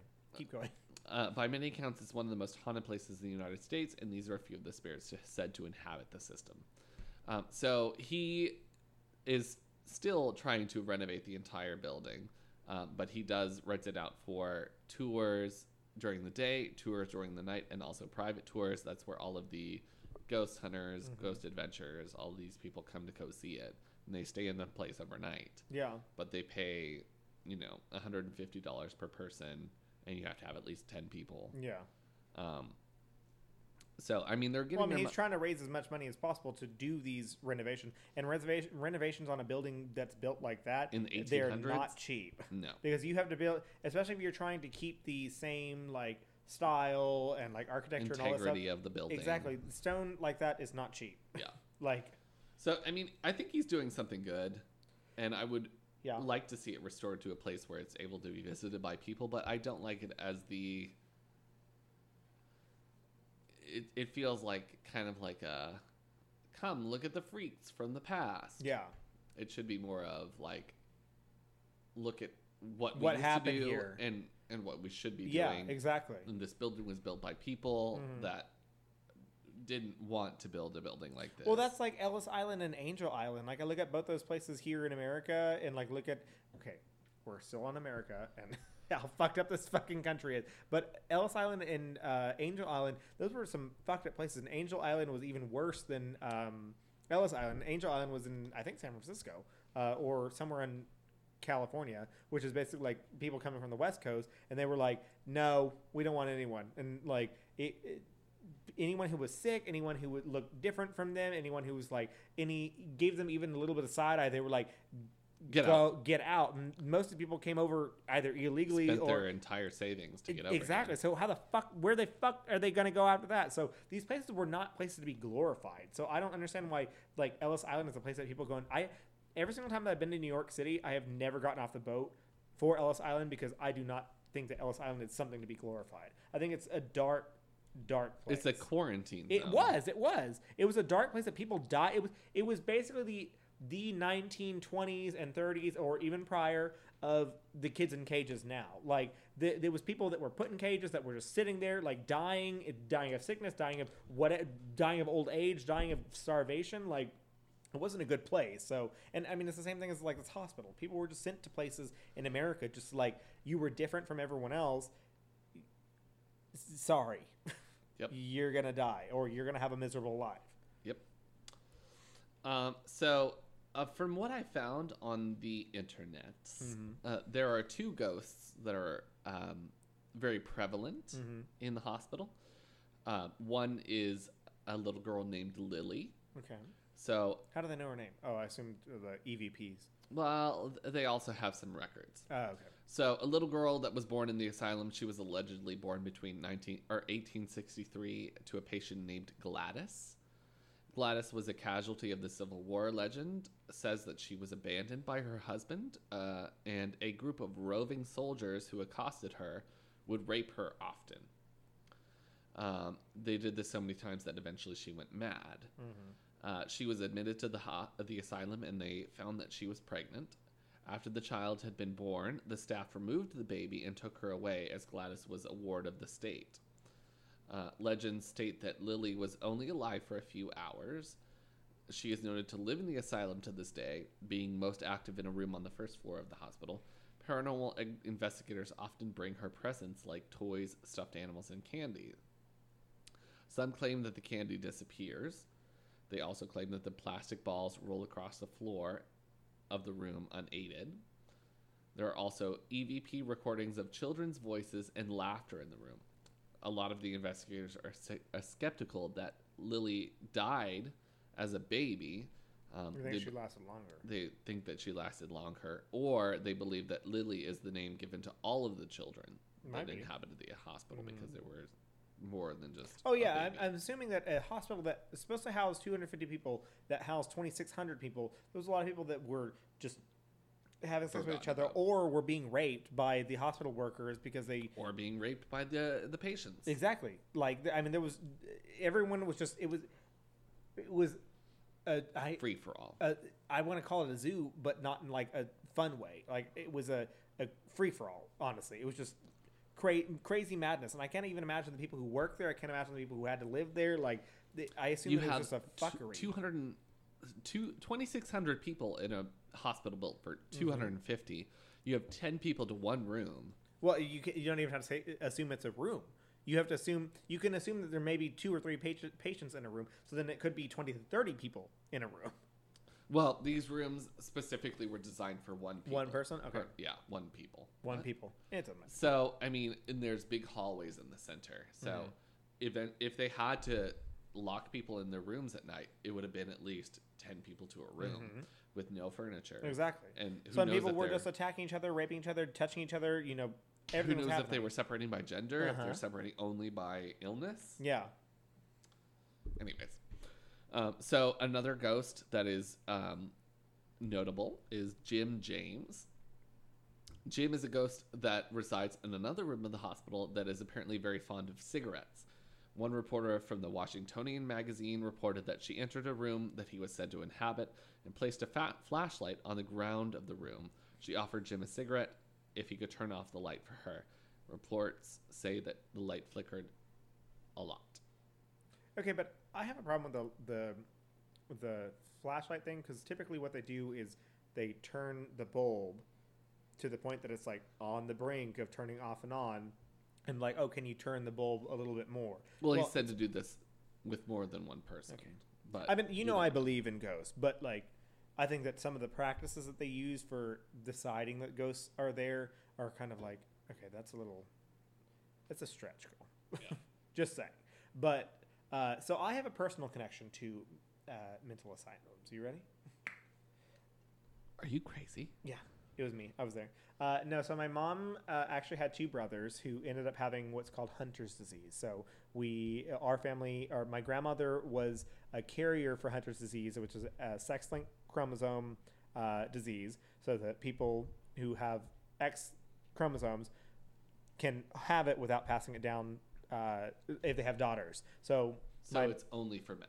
It's only for men, correct. Because if you are a man, you have XY chromosomes. So if you have an affected X chromosome, then it's going to obviously affect you. You've said this story before. Oh, have I? Yeah. Okay. think so. Well, she ended up having two brothers. The first one died very young, but the second one lived longer. Is his name Nimrod? No, I don't remember their names, actually. It might be the Jinn talking. I I think don't one of remember. them starts with an N, if I've heard this story before. His name was not Nimrod. It wasn't Nimrod, but it started with an N. No, I don't remember off the top of my head. But so the older one, they ended up having to move because my grandfather was in the military, and they could not handle. I can't say that. The military was basically like, we can't take him with you. And so he got put in an asylum, essentially, at a young age. And my mom has really no idea what happened. They just got a letter that basically said that he passed away in his sleep. But she has no idea, especially learning now, like in the 50s and 60s, like what happened to him. Like, you have no idea. He could have been Probably at got one a of these. lobotomy. Exactly. You have no idea what was happening, where he was. Was he in this facility? Was he in a facility that was similar to it? Like, I have no idea. I don't know. Because your mom was born in what year? 1960. 60. Yeah, and he was. I believe it was her older brother. So, yeah, he was born in the late 50s. Yeah, and so I think he was 6 or 7 when they sent him away. So yeah, and I think died at the age of 12. So yeah, so we have no idea where. I don't know where he was. I'm sure if I asked my mom, she might know what hospital he was sent to, and I would love to research that more just to like know more about it. But I mean, these things were. He could have been at one of these hospitals that were very similar to what happened here in West Virginia. Where'd she live in when they left? It might have been in Ohio. So he could have been sent to the one in West Virginia. That's just south. Exactly. So I have no idea. I'm going to have to ask where he was sent to. Because, I mean, it was a very real situation that people faced, as you said, up until the 80s. People were still going there in the 80s. So, yeah. I mean, yeah, they weren't treated the way that they were in the 50s. But still. Mm-hmm. And imagine in the 50s, if you and I were children and we had come out as gay people, we would have probably sent to these places. Been sent to these places, exactly. Mm-hmm. Exactly. And we would not have conversion therapy. Conversion therapy is still just a disgusting, horrible, deplorable tactic that people use to scare gay people into being different. Not scare. Literally brainwash terrorize and like them terrorize them, into traumatize different. them, abuse them into attempting to be straight. But if we had been born even earlier than that, we would have been Tortured. We would have been tortured and maimed to become quote normal. Mm-hmm. Yeah. What the society at the time deemed normal. Yeah. Yeah. That's why you have to. That's why I love our sister podcast. Let's talk about gay stuff. Not a time to scream their names, surprisingly, because they actually address these things all the time. Like, these are things that were, I mean, prevalent in our community. Exactly. In the 1950s and 60s, they talk about these historical facts and figures all the time of like things that happened in the 40s, 50s, and 60s. Like, girl, I didn't even know that like gays. Even they talked about one of the presidents that they thought was potentially gays gay. have been around since the beginning of time. Oh, yeah, of course, yeah. But like I've seen, because I like older movies, black and whites. I love those. Mhm. But like they have one that's like the I don't know what they call it, but it's like the sin of homosexuality, and it's Yeah. like this older man that picks up teens at the basketball court and brings them home and has sex with them, and then the teens that have sex with him are ruined for life. Yeah.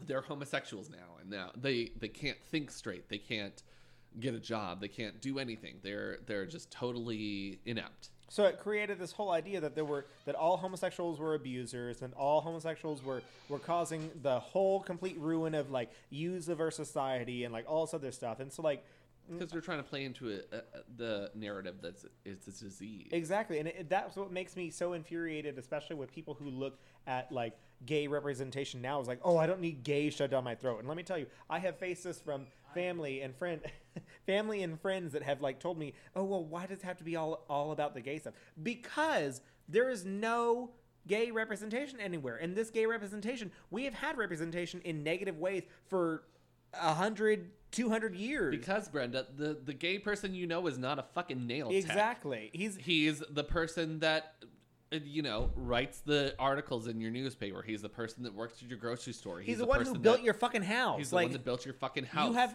he no idea. made the shoes that you're wearing right now. He designed them. He's your doctor. Like, she's a fucking she built your fucking house for you Exactly. from the ground up. She's the foreman. Yeah. they're the ones who put down the road. Like, I Gay don't know. people come in all shapes and sizes, and Exactly. I tell that to people every day. Every day. Even in 2020. We still face it now. Yeah. And we've already yelled let about me America do a lot. a cross here. Yeah. I don't know. I'm not Catholic anyway. But like, I was talking to one of my coworkers the other day, and she was like, "Yeah, he doesn't look." And every time she says something gay, she's always like whispers it. She's like, "He doesn't look gay." I'm like, "Baby, I'm gay. I don't give a fuck." Yeah. He could be gay. I don't give a fuck. Yeah. One, you don't know that he is gay. Yeah. You haven't asked him. Yeah. You don't know anything about him. You just saw him with your own eyes. And you were just like, he's gay. He's gay. Yeah. So what the fuck if he's gay? Yeah. And so what if he's portraying these stereotypes that you assume are gay? Some of the homosexuals that are out there are not portraying any stereotypes, and what about it? It does not matter that there has to be any indication or anything like that. Like, I don't know. Gays come in all shapes and sizes. Yeah. Sure, I like makeup. Sure, I like drag queens. Sure, I like high heels. But that's also coming from you and I and the friends that Let's Talk About Gay Stuff as well. Like, we are all very out and proud individuals, so we are very proud of what we have become, essentially. So, but there's so many people who are very affected by so many different words and stuff like that. So, like, I mean, looking back, not even 30, 40 years, like, we're looking at people Even who... today, that same yeah. woman, and I won't name her because obviously that's not good. But she would say guys are fairies. Uh-huh. That's a derogatory term. Yeah, and I'm not offended by the term fairy. Because you're a out and proud gay man. Because But some things that would be considered fairy-like that I do, yeah. I don't give a fuck. Yeah. I'm going to do them anyway. Yeah. That's what I like. Yeah. But But the fact that imagine- you are here whispering to me, he's like a fairy kind of guy. That already screams homophobia. Yeah. Yeah. I mean- what is a fairy? Describe a fairy. Yeah, describe Feminine. a fairy. Walking on his high heels. Dainty, yeah. Like, Well, Prancing, the thing is, arms right, to the side. one thing that I've actually learned, very politically empowering and charged, is to say, what do you mean by that? Like, it's such a sharp tool that is in your back pocket that you can use all the time. When anyone makes a joke about racism or sexism or transphobia or homophobia, you just say, what do you mean by that? I Like, think your sharp tools in your front pocket, though. whoa. That one, and I also heard another one is when somebody makes a sexist joke or a gay joke to you, you say, "Why is that funny?" Yeah. Explain Well, to see, me why that's is funny. that funny is like a little bit more pointed. So it's like, why is that funny to Not you? even. Well, No, I know they what you're said saying, yeah. specifically is, can you explain that to me? Can you explain that to me? Yeah. Can you explain that to me, or like something along those lines? So then you make them realize, like, Make them uncomfortable. Instead of yourself. Exactly. Instead of you sitting there like, ha ha ha, I'm laughing at this joke that I don't agree with. You say, what do you mean by that? And they have to explain their racist, homophobic, transphobic, xenophobic joke of some sort, like for any of that. So this ties back into your topic because we are yelling about the fact that people that were treated differently were ostracized and put into prison. They were put into cages. They were forced into these cells that 20 to 30 people like lived in at a time or more, and they were essentially murdered. Like, and you had things ranging from someone who drank too much, and then you go to people who actually needed help and needed like supervision and stuff like that, and they just assumed they were just fucking crazy and they just needed to have a knife stabbed in their brain. Like, it's depressing, sad, and it shows us that even as a country, this happened in the 1980s up into the 1990s. We are still experiencing this shit. And empathy, I feel like, is a trait that is very hard to come by in the modern days. Yes. As well as the past days. People don't often think, how would this feel if I said it to someone else? And I think that we all need to recognize that and maybe think a little bit more about it. And I can even say that I'm guilty of it. Oh, yeah. I'm but you 100% recognize guilty that. about it. You recognize that, and you are looking to change and fix those things in yourself all the time. That's one thing that like I have felt, especially like right now in today's modern political environment, is like you're always looking to you don't have all the answers. You have obviously, and that's another reason I know that Thomas has talked about this a lot. It's like cancel culture. I don't think that cancel culture is always like deserved all the time, because some people are always trying to learn and grow from it. And bitch, you know you've said some racist shit. Like, you know that you've said some homophobic shit. I mean, I know that I said homophobic shit when I knew I was fucking gay. Like, Same. I used to be like, oh, look at that faggot over there. Like, and I would talk about the out gay person when I knew in my heart, I was like, oh, I'm gay, and like I'm attacking this gay person. Let me move the focus. Exactly, over to someone else instead. So you said all these things. Acknowledge that, learn from it, and learn and grow from it. Don't just sit there and say like, don't allow people to make these jokes. Don't allow yourself to make these jokes. Fucking take a stand and do something about it, you know? So, and there's ways to do it without being combative. Like we said, it's like, can you explain that to me? Or what do you mean by that? You know, some along those lines. You just have to open a conversation, and you have to be ready to defend your points. Exactly. And I mean, it shouldn't be about defending your points, but where Not we are defending right your now, points. Make your stance. Defense is the problem. Exactly. Is that we need to defend these points now, and that the fact that these things need to be defended is even more of the fact that you need to stand up for that, because people are so blazoned and sold in their beliefs that you can't tell them, "Are you sure about that?" Yeah. And them come forward and say, "Let me think about it." No, they're sold on it that this is what I've been taught, this is what I know, and I'm not willing to be embarrassed and back down from this. That I need to tell somebody, you know what, maybe I was wrong. Yeah, exactly. And that's what like I see on Twitter all the time, because I'm always on Twitter. I see the like normalize changing your opinion when new facts are presented. Realized. Exactly. Like when you find out new facts, like normalize changing your opinion. When you learn something, you don't have to sit there and be backed into a corner and get all pissy about it. You can say, "Oh, you can sorry, always change your mind. I learned something." Exactly. And so that's what I love whenever people, and by love I mean hate, whenever people are like, "Oh, well, Hillary Clinton used to hate gay marriage in the 90s. It's like, okay, but that was also 30 years ago, and she's learned new information. So she has, quote unquote, flip-flopped on her decision to allow gay marriage now because she has made a change and she has stepped her pussy up to that was a lot, but it's a drag reference. What I'm saying is she has become a better person. Like she has learned something. She has met gay people. Exactly. She's talked to gay people. Exactly. She's evolved as a exactly. person. And so I love it, like, especially right now into today's political climate, people are like, well, Biden was one of the senators that was so into setting up concentration camps essentially on the border in the 90s. It's like, okay, but this is also 30 years later, and things have obviously changed a lot. So let's look at the facts now. What is his political stance now? I don't give a shit what it was 30 years ago because it's obviously changed, and now is what matters. Okay, let's look at that. Anyways, Yeah. That's a lot of ranting. aggressive talking on our behalf, and we are 1 hour and 48 minutes into this podcast. Love it. So why don't we just wrap it up? a little Yeah. bit? Well, I'll wrap it up by I will wrap it up by thanking our sponsors. There we go. I love our sponsors. I will thank our sponsor, Economy Works. Yes!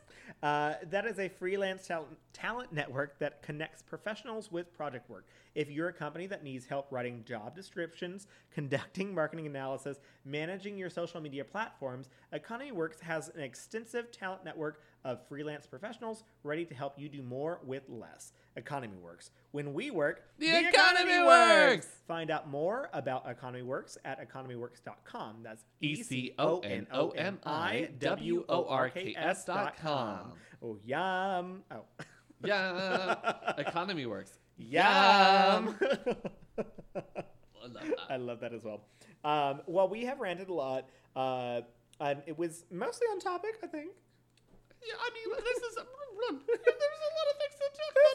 talk about a lot of things. But also, it's our podcast And not not yours. yours. So we plugged ourselves twice. We plugged Let's Talk About Gay Stuff a lot, but seriously this time. Hey. And then we plugged Economy Works and Baked Bones. Yeah. Woof. Yum. Woof. We got everything. We got all of our topics. We got all the plugs. Yeah. Should we Tell them to to get spoopy with it?